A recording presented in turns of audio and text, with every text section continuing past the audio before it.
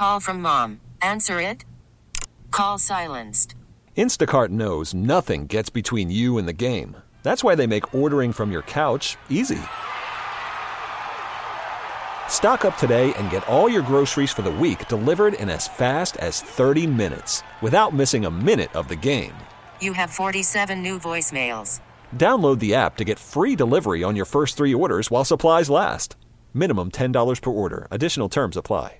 We really need new phones. T-Mobile will cover the cost of 4 amazing new iPhone 15s, and each line is only $25 a month. New iPhone 15s? It's better over here. Only at T-Mobile, get 4 iPhone 15s on us and 4 lines for $25 per line per month with eligible trade-in when you switch. Minimum of 4 lines for $25 per line per month with autopay discount using debit or bank account. $5 more per line without autopay, plus taxes and fees. Phone fee at 24 monthly bill credits for well-qualified customers. Contact us before canceling account to continue bill credits or credit stop and balance on required finance agreement due. $35 per line connection charge applies. See T-Mobile.com. Hour number 3 to Get Right. We're Reggie KG on 105.3 The Fan. Kevin Gray, Reginald Atatula. My man Alec Medford hold it down for you here on your Turn It On, Leave It On station 105.3 The Fan. Appreciate you joining us on Odyssey and the Odyssey app. What's up with these guys signing one-year deals in the National Football League as NFL free agency already underway? At Kevin Gray Sports, at Reg Atatula, Alec on the radio at 10:20 tonight, a little AM on the FM. Surprise. What's that? Reg gave me the heads up this time. Yeah, oh, okay, good. Because I'm courteous. Good. I'm so sorry. I say that, but, I know you're going to be up for it. He's not going to make no changes. That's the thing. He'll say he's sorry. Now, hold on. Now, wait a minute. Now, cut the music. Again? Now, I don't need you what is wrong projecting with music? What my relationship is going to be like with Medford. Like, we're working on things, okay? We've been working on things for a little while now. We have our bond of professional wrestling that ties us together. Wrestling. And we're working on things, okay? Is that okay with you? So you working on letting him know when he got a segment? Yes, I am. So you went from letting him know to not letting him know, and that's working? No, I went from never letting him know to sometimes letting him know to other times not telling him at all. Yeah, it's a cool 50-50 now. Yeah, exactly. Okay. It was like not at all to like 25%, then like to 50% now. So I'm working my way up to, roughly 75%. If you say so. So I would appreciate if you respected, our growth in our relationship here as we work through this. Whatever, dog. you got it. Thank you. The Mavericks may not have it here in a moment. What are you talking about? Because they were up by 16 with a minute left in the third quarter. It is now down to 4. The Dallas Mavericks up 99-95 on the Memphis Grizzlies. With a minute 4 left in the third quarter, they were up 96-80. Yeah, that lead is pretty much evaporated at this point as the Dallas Mavericks are clinging right now to a 4-point lead with 7:37 left in the fourth quarter. Kyrie Irving putting on a show, though. 28 points, 10 of 19 from the field. Christian Wood, hello. In 24 minutes. Whoa, more than 20 minutes in a basketball game for Christian Wood. How about it? Dwight Powell has 4 fouls. He got into foul trouble early. They was like, hey, we need another big to play out here. Oh, so he had to play. Got it. 15 points for Christian Wood. And Jaden Hardy, 4 of 6 from 3. He's got 16 on the night. Yeah. For your Dallas Mavericks. That's been huge for the Mavericks. That's basically what's had them ahead on this game is the way that they're shooting from deep as they are 11 of 28. A good for 39% compared to the Grizzlies who have not been shooting well from deep, 28% for them. And that really feels like the majority of the difference here between these two teams. And one thing that we were talking about, you were like, hey, man, what happened to that big old lead? And I was like, look, with the Mavs. Whatever happened to that boy? Oh, no. Nope. No, I know Birdman.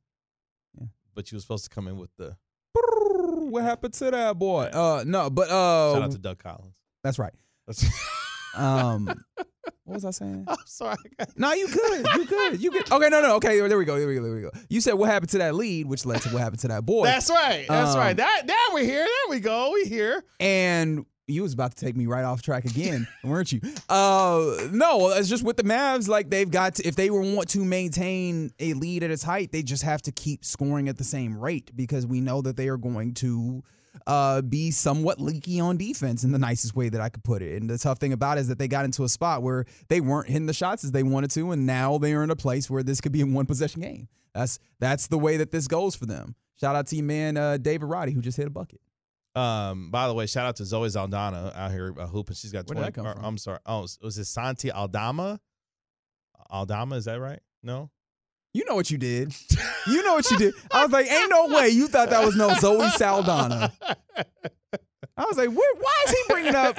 I imagine for you, Guardians of the Galaxy is where you would be mentioning Zoe Saldana from. But I was just like, what does he talk about? And apparently it was an elaborate joke to make fun of Santi Aldama. Mm-hmm. Yeah. What is it? What is with you and like the bench players for the Grizzlies? You just don't like them. I mean, it's not that I don't like us. I don't know who the hell they are. Like, y'all had to introduce me last week to David, Roddy Toddy out here, or Roddy, whatever his name is. You know what his name is. And because he went off for 17 in the fourth quarter that one time? Yep. Sure did. Against the Mavericks. Lots of effort, big body, boards, shots, all that.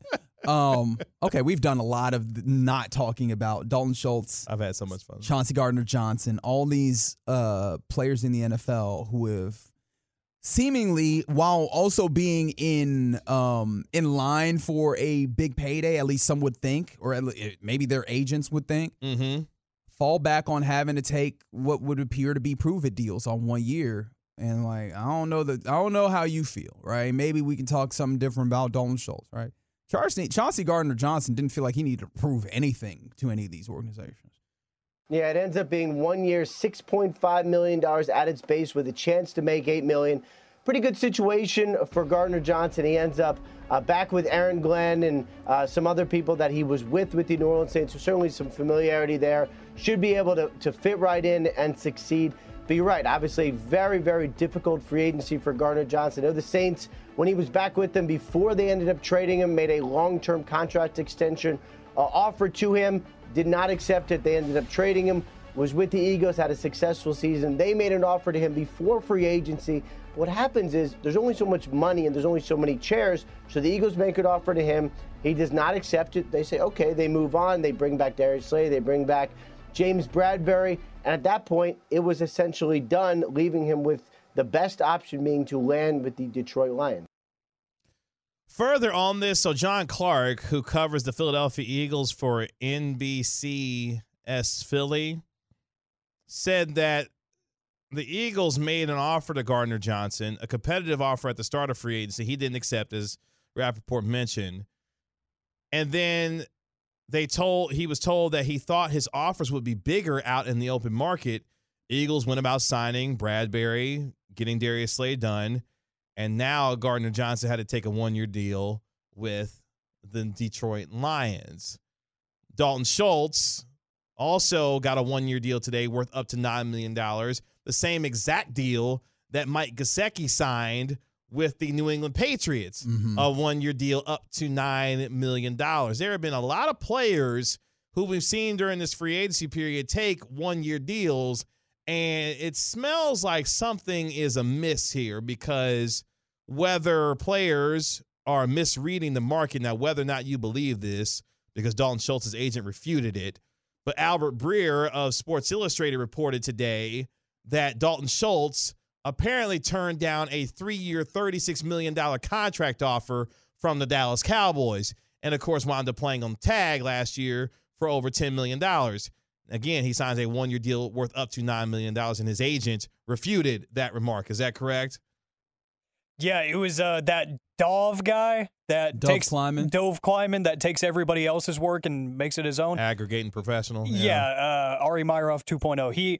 Whoa, okay, Bobby Bell. Everybody's name. All right, Bobby Bell. Right. Yeah, all right. I don't like people who do that. But yeah, he basically put Albert Breer's quote out, and his agent came back like 5 minutes after the tweet went viral, and he was like, absolutely false.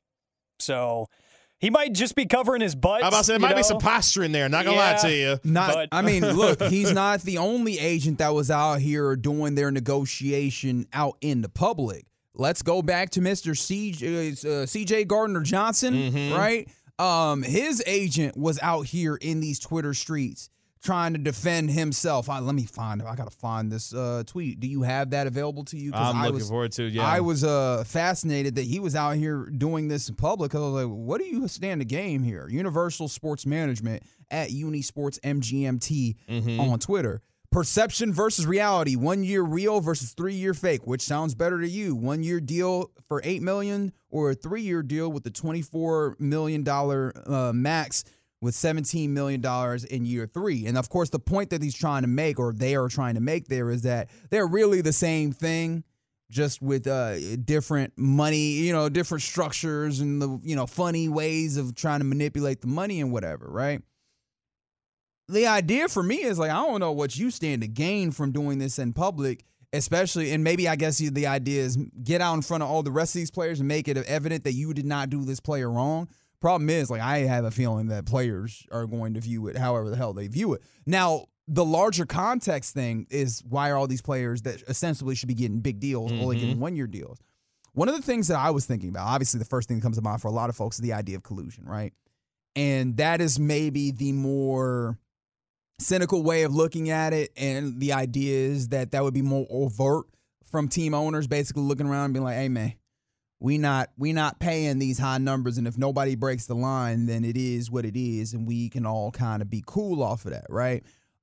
If you want to have a little bit more sympathy in the way that you view it, I found an interesting piece from Daniel Popper of The Athletic that I think kind of helps illustrate something in free agency. Okay. The question that I have is, I wonder if teams, in the ways that we've seen in like analytics and these things, as you get more information, one thing we found about sports is they've gotten kind of more homogenous, because it feels like with the information, you can kind of pinpoint what you believe to be the right answer, quote unquote, and everybody's going to try and go for that right answer to try and make things work. When it comes to free agency, Popper did a little bit of a study, not an exact science, because there's not like a war in football that's accurate. The best thing maybe that we have is Pro Football Reference, that StatHead site. They do a metric called average value, which is an attempt to put like a single number on a player's performance and value. And when it comes to cash spent over the last 3 seasons of off seasons from 2020 to 2022, or 2 seasons or something like that, of off seasons, the teams that have spent the most have gotten the most average annual value, but that's just like because it's an aggregate thing, right? When you start looking at the idea of the team rankings by average value per million, right? The Packers quite literally spend the least over this time period. By far, they spent the least. They had the best AV per $1 million, right? Okay. So, like, they got the biggest value. When you also look at it from the perspective of, you rank it in a different way, and you go, who are the top 10 agents, free agents, when it came to average value?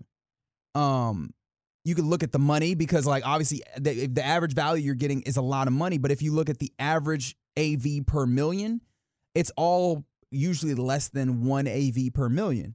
The highest top 10 free agents by AV per million, Nelson Aguilar for the Raiders, who gave them 7.6 AV per million, right? Kelvin Beachum for the Cardinals, who gave them 6.7 AV per million. And those guys are on $1 million deals, $1 million deals. The best value in free agency, and maybe the Cowboys are on to something, I don't know, nobody wants to hear that, is like those middling deals, because your chances of outperforming them are saying significantly higher. The guys that come out and give you high value, yes, you're paying high money for them, but if you break it down by like the average value per your dollar, you're not getting the same value. And I wonder if teams are looking at that and going, why give out these big deals if it's not going to make the most bang for our buck, even understanding that those players are obviously very good and can help your team? Now, again, I'm giving teams a lot of credit for, being able to fight, the lizard brain that goes, yeah, but they're a really good football player, and just get the really good football player. Because sometimes necessity, whether it's like, I'm on a clock and I'm about to get fired, or we just really want to go all in and win. Yeah, there's other mitigating factors that come into play with there, yeah. But if you just want to look at it from a value standpoint, which again, I don't think it's a robust way of looking at it. It's very narrow. But if you just look at it that way, maybe, just maybe, teams have gotten homogenized in the spreadsheet analysis viewpoint of free agency. You know what it sounds like in an NFL in a NFL small version way? What, like last offseason when none of them baseball players should get paid? I wasn't necessarily thinking about that, but there's a little bit of that. Sounds like Moneyball. What did the Oakland A's come up with? How do we find guys of value while still being able to pay them a certain amount of salary, but still getting the kind of production relative to other stars and other players who may be getting paid more but would produce the same?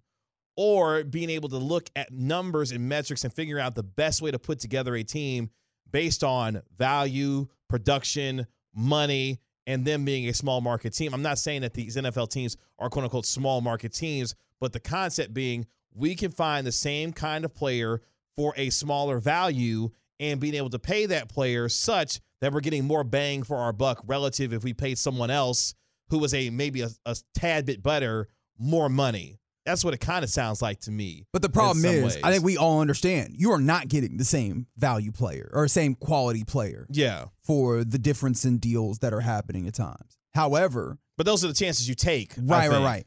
So, I end up being a little more pessimistic. I also look at the idea that, hey, man, these teams have so much money, right? There's organizations have so much money available. You already have this artificial cap that you put into place.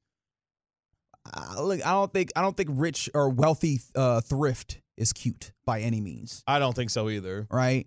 That being the case, right, when these players have now gotten the leverage that comes with free agency, it feels to me like this is in some ways organizations trying to undercut free agency, which isn't unique to the NFL. It's not unique to sports. This is labor dispute 101. Like, these are how these things go. And if you can find a way to, neutralize that market that forces you to kind of compete, you can end up in a place where you can, make your money go further as an organization. And for fans, I understand fans are usually aligned with organizations. So you're just going to be like, yo, the team is being smart with their money. And I understand that perspective. Problem is, like, as a player, you have so much of this stuff capped up and dictated to you that these are the instances where you can make your money based off of your value. And maybe you could say that they just overvalued. And I don't think that players are overvaluing to the point where you go from possibly making, or you end up making fractions of what your value is thought to be going in.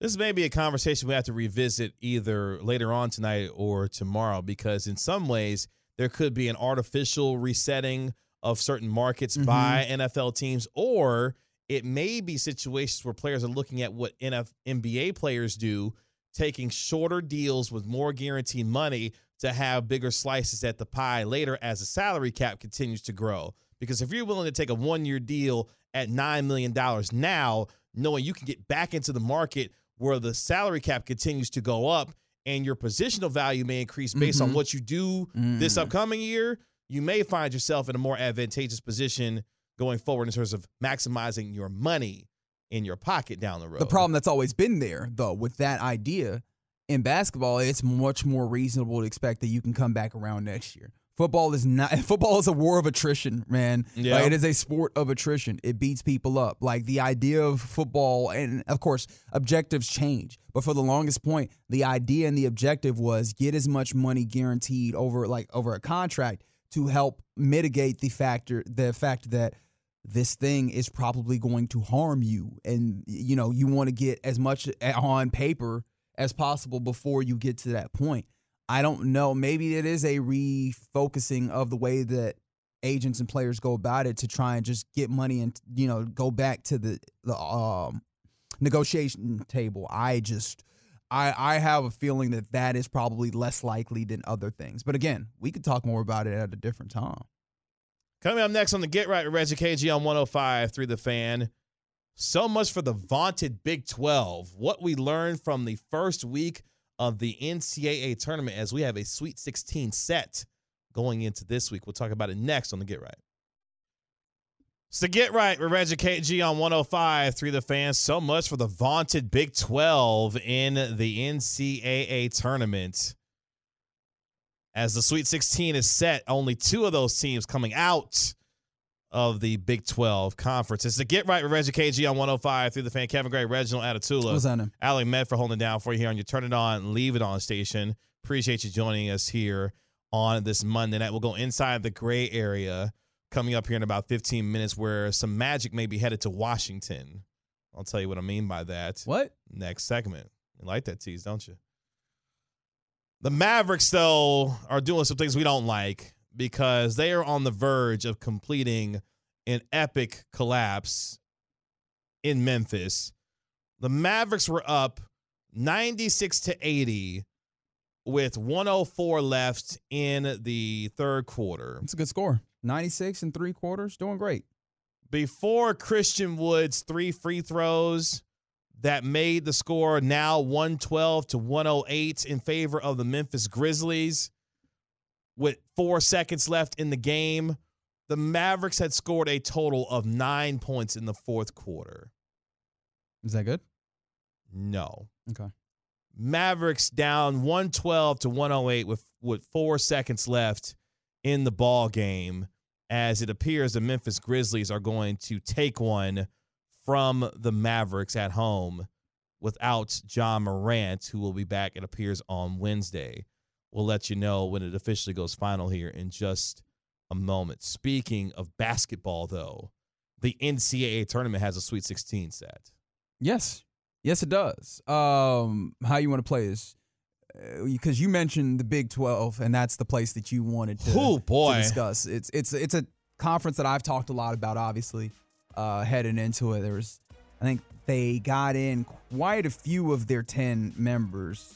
Was it 6 or 7? I cannot recall, but a fantastic amount of the members of the Big 12 made it in, and that's a conference that just beat up on each other, man. And apparently that beating was plenty, as they got a little bit more from other conferences. They only have 2 remaining. That's in right. The Sweet 16 out of the 64 teams that were in there. Kansas State, one of them. Obviously, Texas, the other. Both, at near the top. But of course, you should have known Kansas. Kansas be embarrassing themselves in the tournament. That's what they do.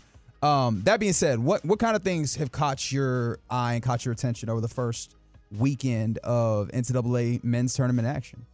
I think for me I start there with the Big 12 because we said that this was the premier conference in college basketball this past season. And Kansas knocked out at the hands of Arkansas. Shout out to Eric Musselman and the Arkansas Razorbacks for handling their business in the second round, knocking out Kansas. No Bill Self to coach in those couple of games for Kansas, as he was dealing with a health issue that had him hospitalized during the Big 12 tournament itself. Norm Roberts was the acting coach at that time. So Kansas being out. And along that larger line there, for the first time since I think sometime in the 80s, no Kansas, no Duke, no Kentucky, and of course no North Carolina, because they didn't even make the tournament, that none of the traditional 4 blue bloods are in the Sweet 16 at all. Some of that was to be expected because those blue bloods had not played very well this season to begin with. I mean, Kansas obviously one of those, but also, again, Kansas like doing this from time to time. Some shade to our friends from the Kansas Jayhawks. But Duke, that was just one of those, hey, man, they were not a great team over the course of the season. They came on really strong and had a really great kind of end of the season. So with that, I was thinking, well, maybe they will continue that on. But nope. So much for y'all's momentum. That being said, I was thinking about it. After watching the first weekend, I watched a lot of it with friends, and especially friends that love hoop. And the ways that I watch games with friends that love hoop is that we just kind of call out what should be happening during the game. Like, swing the ball, drive, you know what I mean? And with that, I realized, hey, man, there's not actually a lot of great basketball, which is something that I think we should all know about this. It's like, hey, man, these are, I guess, development players in a way. But beyond that, this thing really is all about the stakes, ain't it? Right? Because I have enjoyed watching these games, a lot of these games, while actively understanding, yeah, this is not great basketball. And of course, this is not a new revelation, but it feels kind of fresh just in the instance of this. But yeah, man, the stakes is what this is, especially because you can't really point to like a lot of the individual players that you go, oh my God, that was an incredible moment. I mean, Drew Timme was showing out in that Gonzaga game against TCU. And maybe you can point to a few guys here and there, but by and large, the star of this thing is the setup itself, man. It's the tournament, it's having all these games on. It's, having close games. That's the star of this tournament more than anything. Yeah, and here's the thing, and some people are not going to like this take, but it is what it is, because this is the way I feel about the NCAA tournament. And part of it is part of the experience of watching all these teams play. So let's just keep it all the way 100. It's very hard for me to watch college basketball during the course of the year. I'm not a complete diehard like there are a lot of people who are diehard fans of college basketball. So I don't get to have the kind of bandwidth that expands for me to watch college basketball on a regular basis. My point being, by the time I get to the NCAA tournament, as much as people may not like it, part of what I'm here to see, for me personally, are the best teams in the country. So let me tell you what the last thing I want to see is. What? Fairleigh Dickinson knocking out Purdue in the first round of the NCAA tournament. What's that got to do with the best teams in the country? Theoretically, the number one seeds are part of some of the best teams in the tournament. I want to see these teams advance as far as possible because this is a personal thing. This is Kevin's personal thing. I don't get to watch the best teams play all that often. So at least the one chance where all of them are theoretically supposed to be together, I can watch, the Brandon Millers at Alabama, the Sassers at, Houston. I can watch these guys all collectively put on a show in what's supposed to be a collection of the best basketball teams. And when they get knocked out, my investment's gone at that point. Because I was looking at the Sweet 16, and other than the 16 schools and their fans who are obviously invested in this, K-State being one of them for my man Reg. Thank you. There's not a lot of interest for me in the Sweet 16. Like Houston, I'm here for. Alabama, I'm here for because Brandon Miller is probably going to be one of the top 5 picks in the NBA draft. I maybe watched the tournament for a different reason, especially after my Tigers got eliminated. Shout out to my Missouri Tigers. We got eliminated by Princeton. But that's just my own personal watching because I don't get a chance to watch a lot of college basketball. Sure. So I want to see the best of the best competing. And truth be told, quiet as it's kept, y'all want to see the best teams in the Final Four and the Elite Eight too. Like it's cute when George Mason went to the Final Four or whatever it was several years ago, that kind of thing. But I personally want to see the best of the best in the tournament. Well, here's the thing, right? College is no longer the place to see the best players under 22. That's not how this works anymore. All right? You want to watch one of the best players under 22, you got to go watch the Metropolitans or you got to go watch G League Ignite, right? Like this is kind of the way. And that's not on television. Because of all of the ways that like talent is being distributed in some ways, like college isn't necessarily that thing for you. So that's why I was saying like it really is the stakes of trying to see who is going to move on and the actual bracket of it, right? The actual portion of this. And yes, 214, you did tell me about Memphis. What am I supposed to do about that now? That being said, it's kind of over for them at this point. Yeah, right. Like at this point, really, it's just the communal watching of everybody in sports watching. Like this is really all it's about. Just the idea of everybody's watching this thing, and there are stakes on it, and that's enough for a lot of people. Some people are gambling. Some people are like kind of pseudo gambling through their bracket, and that's where your investment comes from. Outside of being like an actual, because there's not big national teams, and honestly, like beyond that, like even if we did have Duke or Purdue, how many of them cats on them teams can you name? Like this isn't the same. And when I say that, how many of those coaches can you tell me about, and the types of offense and defenses that they like to run? Like college basketball is just different, man. Than it used to be. And that's just something that we're going to have to come to terms with. One of the things that I did notice when we talk about the actual gameplay, because I've kind of lamented, I've put a lot of time into watching these things, and that's just me being a sports fan. Doesn't really turn a lot into content, but I will break down some of this. You notice there's been a lot of 10, 15-point leads in this, right? We have seen the 3-point shooting basketball filter its way all the way down, right? Like not just the 3 points, because I don't want to blame the 3-pointer. I don't want to shake my fist at that. But the idea that these teams can get a 10, 15-point lead and you can walk all of that back down. That up and down nature of scoring, we've seen that in basketball. And I've talked about it when we talk about the Golden State Warriors, right? Remember in 2015, it felt like, or 2016 around that time, if the Warriors got a 20-point lead on you, cancel Christmas, the game's over. Nowadays, in the NBA, a 20-point lead, heck, you just saw the Mavs blow a 16-point lead. That's also starting to be the case in college basketball, which I don't know if that's bad or good, right? Because now you're in these instances where these games will get up by 12, and you're like, I'm not sure this is over yet, so maybe that can retain interest. But there's a lot of more instances of teams getting up by 12 or 15 that aren't just 1 versus 16 type situations. And I found that to be interesting for some reason. I haven't figured out exactly why, but I do find that interesting. To the texter here from the 682, when it comes to sounds like KG prefers March boringness instead of March Madness. Let me tell you who prefers seeing the best of the best just for an example for you, who wants to see the best of the best in the Elite Eight, in the Final Four, in the national championship game? The television partners who broadcast this stuff and pay the billions of dollars that they do. Case in point, Kansas and North Carolina last year played the national championship game. You know how many people watched that national championship game? A lot. Over 18 million people watched that game last year. That's why I said a lot. The most ever on a cable network for watching a national championship game. Here's the little dirty secret for you. They want the biggest teams in the tournament to make it to the finals too, because they know that's money in the pocket. So as much as how cute it is for all these small schools to make the little runs to the Sweet 16 and the Elite Eight, guess who don't want them there either? The television partners who watch these and broadcast these games. Sure, but I think, okay, so I think that's a fair point, especially when you talk about the Final Four. I wonder if leading up to it, people are watching more for just the, like... In the first week of the tournament, I would say. I think that this is just what we do. Yeah. Right?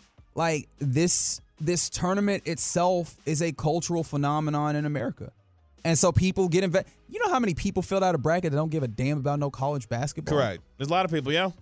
It's just what we do. And that's why I'm kind of saying, like, we have moved the stars. We have found our place where the stars are entirely not on the court. Mm-hmm. The stars are the tournament itself. And it's a really weird place to be. And I don't know how sustainable. Or actually, there is some sustainability within that. I don't know how good that is for the sport, especially if you're here for, like, entertainment. So get right with Reggie KG on 105 through the Fan. We see this is starting to turn into a hot button topic here on the TruckRadio.com text line 877-881-1053. You got a favorite now going into the Sweet 16? What, to win it? Mm-hmm. Why would I change? Houston. You stay sticking with Houston? I'm still sticking with Houston. Can I say, why in the absolute you know what did I believe that Duke was going to do anything?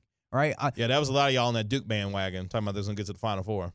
I thought they was going to get to. I gave them so much credit for finding their way to play great basketball down the stretch.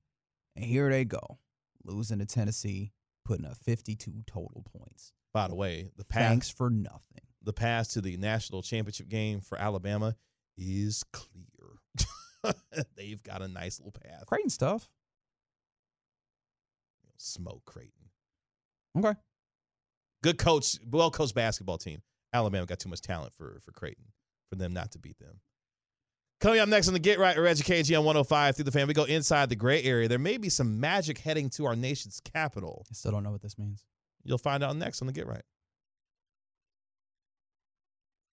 Back here on the Get Right with Reggie KG on 105 through the Fan, about to go inside the gray area. Kevin Gray, Reginald Atatula. Oh, boy. Alec Medford holding it down for you here. It is a final in Miami in the semifinals of the World Baseball Classic. Japan gets a walk-off hit. Two-run double. Yeah, a two-run double gives Japan the 6-5 win over Mexico. So your World Baseball Classic final is now set. It will be Team USA taking on Team Japan, which means Shohei Ohtani and Team Japan versus Mike Trout and Team USA. I should say Trey Turner, because Trey Turner been on one in the World Baseball Classic. For Team USA. Hey, man, this speaks in some ways to the idea of stakes, man. Like, I understand that, especially stateside, there's been a lot of folks who have been like, yo, World Baseball Classic, what does this actually matter? Like, clearly, the people that are... They've done a terrible job promoting the people that are invested in it have been like, real lit, right? You've seen the various different stadiums that have been filled to the brim with excited fans. And, I mean, we turned on this game. I mean, the Dominican Republic and Puerto Rico game the other night was lit in Miami. We turn on these games, we're like, you look at the stakes that are in it, and we're like, oh, man, all of a sudden the investment is there on top of the fantastic situation that was just put into play for Japan, where they have two on the bases, no outs, and they need a run to tie it up, and they get one more than what they need. Mm-hmm. But, man, I said all that to come back around. Medford, you was telling us about a picture that Japan has? Yeah, so there is this pitcher. I'm going to get his name here in just a second. No problem. He started the game for Japan tonight. Mhm. He's 21 years old, and he has a rocket arm. That is absolutely unfair. His name is Roki Sasaki. 21 years old. He threw 20 fastballs tonight, right? Mm-hmm. 19 of them were over 100 miles per hour. And he averaged 100.5 miles per hour on his fastball. And he went 5 or 6? No, see, here's the thing, I though. did not see his final stat line. In the World Baseball Classic, I think the maximum a starting pitcher can go, I believe, correct me if I'm wrong, is a maximum of 2 innings because of the whole, Major League Baseball. And that's what my thought was. I was like, because again, you were discussing him as the possibility of a starter, especially when he is eventually available to make the MLB in 3 years, you were saying, which is a fascinating concept. But I'm like, hey man, my brain doesn't comprehend a starter who consistently throws 100. Like, those things don't go together. How are you going distance throwing that damn hard? And so it makes sense that he would only go a couple innings there. But I am intrigued now. I will go and read some more stuff to find out about the starter throwing 100 consistently. Well, if you want some more info on him, back on, what would that be, April 10th of last year, he threw a 19 strikeout perfect game in Japan. Sorry, what? A 19 strikeout perfect game on April 10th, 2022. He struck out 19 of the 27 dudes that stepped up to the plate. That's correct. In a perfect game. Yeah. That's absurd. Mm-hmm. As we go inside the gray area, this comes from Jeff Passan, who apparently wrote a piece on this young man. Roki Sasaki is 21 years old, and in the eyes of some talent evaluators, he is already in the discussion for the title of the best pitcher in the world. Good gracious. I mean, if you just gonna throw heat all the damn time, sure. Oh, yeah, so MLB on Fox had some more on this. So, first overall pick in the 2019 NPB draft for the Chiba Lotte Marines. Doing fantastic. He has 241 strikeouts in 192 and 2/3 innings pitched. We need to get him some competition. His average fastball velocity is 98.4 miles per hour. And as Medford mentioned, threw a 19 strikeout perfect game on April 10th, 2022. That makes a little bit more sense. I was like, hey man, you can't tell me you about to go 5 or 6 throwing 100 consistently. I refuse to believe it. What kind of bionic arm ish is that? You know? Yeah, Medford, you mentioned this earlier. He struck out Randy Arozarena on a 102 mile an hour fastball. And when I tell you Arozarena looking like, what the hell just happened here? That's right. That's right. That's right. We're asking the same question in Memphis because the Mavericks blew a 16-point lead. They were up 96-80 with 1 minute, 4 seconds left in the third quarter. They blow that lead and score a grand total of 12 points in the fourth quarter. They lose 112-108, despite Kyrie Irving going for 28. Jaren Jackson Jr. was an absolute beast for the Memphis Grizzlies. He had 28 points on 10 of 16 from the field. Desmond Bane doing what he does best, and that's tear up the Mavericks. He had 17 points. He did just shoot 1 of 7 from 3, though, so he wasn't great from 3. Tyus Jones was good, though, for the Memphis Grizzlies with 17. We'll have more on that at the top of the hour here on the Get Right. There could be some magic, though, headed to Washington. Did y'all see this? No, I don't even know what you're talking about. Sources telling John Keim of ESPN, Magic Johnson has joined the group bidding to buy the Washington Commanders. Okay. Irvin Magic Johnson has joined a group led by Josh Harris bidding to own the Washington Commanders, sources confirmed to ESPN on Monday. Now, of course, Johnson, the Basketball Hall of Famer and part owner of the Los Angeles Dodgers, was part of the Harris group when it failed to land the Denver Broncos this past summer. Harris also owns the Philadelphia 76ers and the NHL's New Jersey Devils. Now, of course, Washington owners Daniel and Tanya Snyder, announced their intention to sell the team in November. Forbes listed the value of the franchise at $5.6 billion. Yeah, Magic got money. His money is long. He's just gonna be one of these dudes that puts in and it's like, all right, man, whenever this money goes up, I will get my dividends. But other than that, like, that's cool. Like Magic likes being involved in the sports of these things, but all right, like I don't really know what to do beyond that.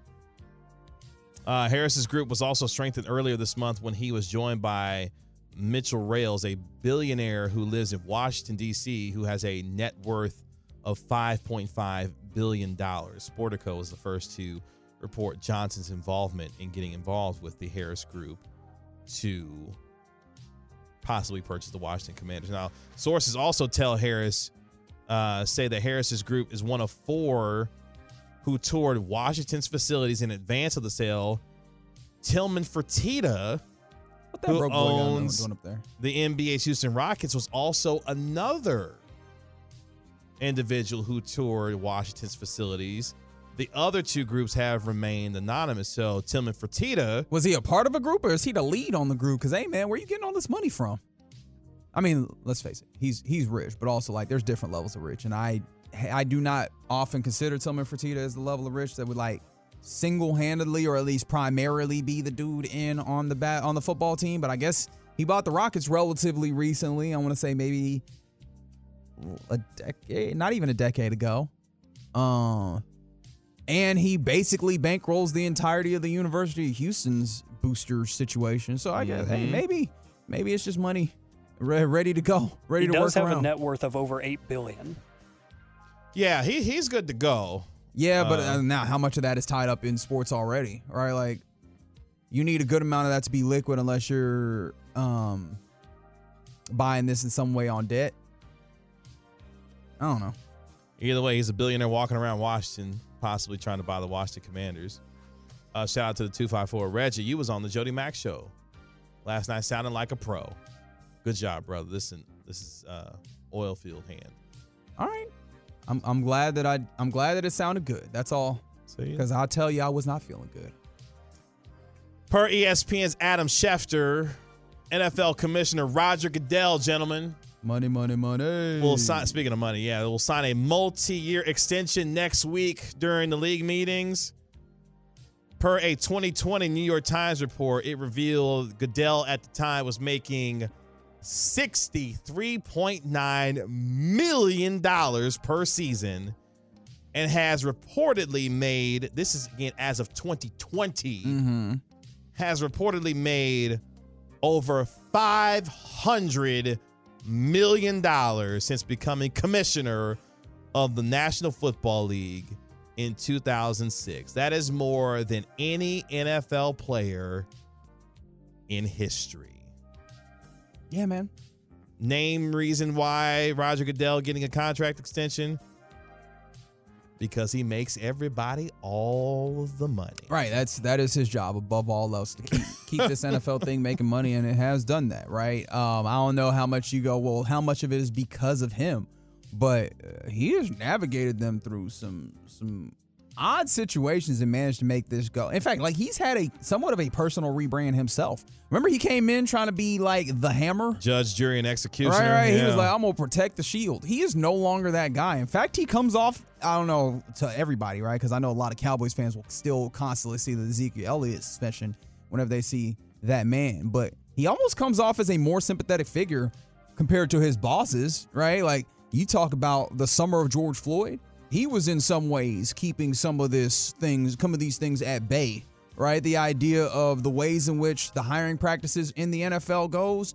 He is probably one of the more sympathetic figures when you start talking about who the NFL is. So I've been kind of amazed by the way that he's done this. And I mean, not necessarily in a positive or negative way, just kind of been fascinated at the role being a sports executive has and the ways that he's been able to exist in that lane. Finally, here on the Get Right with Reggie KG on 105 through the Fan, inside the gray area. So there's a story out there today that ESPN could be in the process of about to lay off 7,000 individuals at the worldwide leader. Stephen A. Smith had something to say about that today. When talking about the expectation that ESPN is going to lay off some of his employees, he said, quote, they're going to have cuts coming. Hell, for all I know, I might be one of them, end quote. To which I say, no, you're not. One thing's for sure, two things for certain, Stephen A. You're not going to be one of those guys getting cut. That being said, right, we are getting to this place where some of these businesses that we thought were like giant and untouchable in a lot of ways. No, look around. A lot of layoffs happening, right? When we look at some of these companies, and it's not just in entertainment, tech, all of these things. A lot of these companies that were like, oh man, constant growth, or at least like unflappable, looking real flappable. And look, I'm not here to like cause a panic, but if Disney is out here like, yo, we got to cut it back, I'm like, hey man, what hope is there for the rest of us, dog? What is happening, man? Touche. It's inside the gray area here on the Get Right from Reggie KG on 105 through the Fan. Coming up next, the Mavericks found another way to creatively lose a basketball game. We'll tell you how they did it next on 105 through the Fan. We really need new phones. T-Mobile will cover the cost of 4 amazing new iPhone 15s, and each line is only $25 a month. New iPhone 15s? It's better over here. Only at T-Mobile, get 4 iPhone 15s on us and 4 lines for $25 per line per month with eligible trade-in when you switch. Minimum of 4 lines for $25 per line per month with autopay discount using debit or bank account. $5 more per line without autopay, plus taxes and fees. Phone fee at 24 monthly bill credits for well-qualified customers. Contact us before canceling account to continue bill credits or credit stop and balance on required finance agreement due. $35 per line connection charge applies. See T-Mobile.com. Spring is a time of renewal, so why not refresh your home with a little help from Blinds.com? We make getting custom window treatments a minor project with major impact. Choose from premium blinds, shades, and shutters. We even have options for your patio, too. Blinds.com invented a better way to shop for custom window treatments. There's no pushy salespeople in your home or inflated showroom prices. Our design experts can help you find the perfect window treatments on your schedule. We'll even send free samples directly to you. Plus, we can handle the measuring and installation for you. Unlimited window treatments installed for just one low cost. And with Blinds.com, you'll always get transparent pricing. No hidden fees. Our free shipping and 100% satisfaction guarantee can put the spring back into your step and into your home, too. Shop Blinds.com right now and save up to 45%. Up to 45% off for a limited time at Blinds.com. Blinds.com. Rules and restrictions may apply. Protect your vehicle's engine with a full synthetic oil change and save with Mobil 1 at O'Reilly Auto Parts. Purchase 5 quarts of Mobil 1 full synthetic motor oil and receive a $10 O'Reilly gift card after rebate. See store for details. With your Mobil 1 purchase, you'll also receive 2 times points during O Rewards Bonus Points Month at O'Reilly Auto Parts. O'Reilly Auto Parts.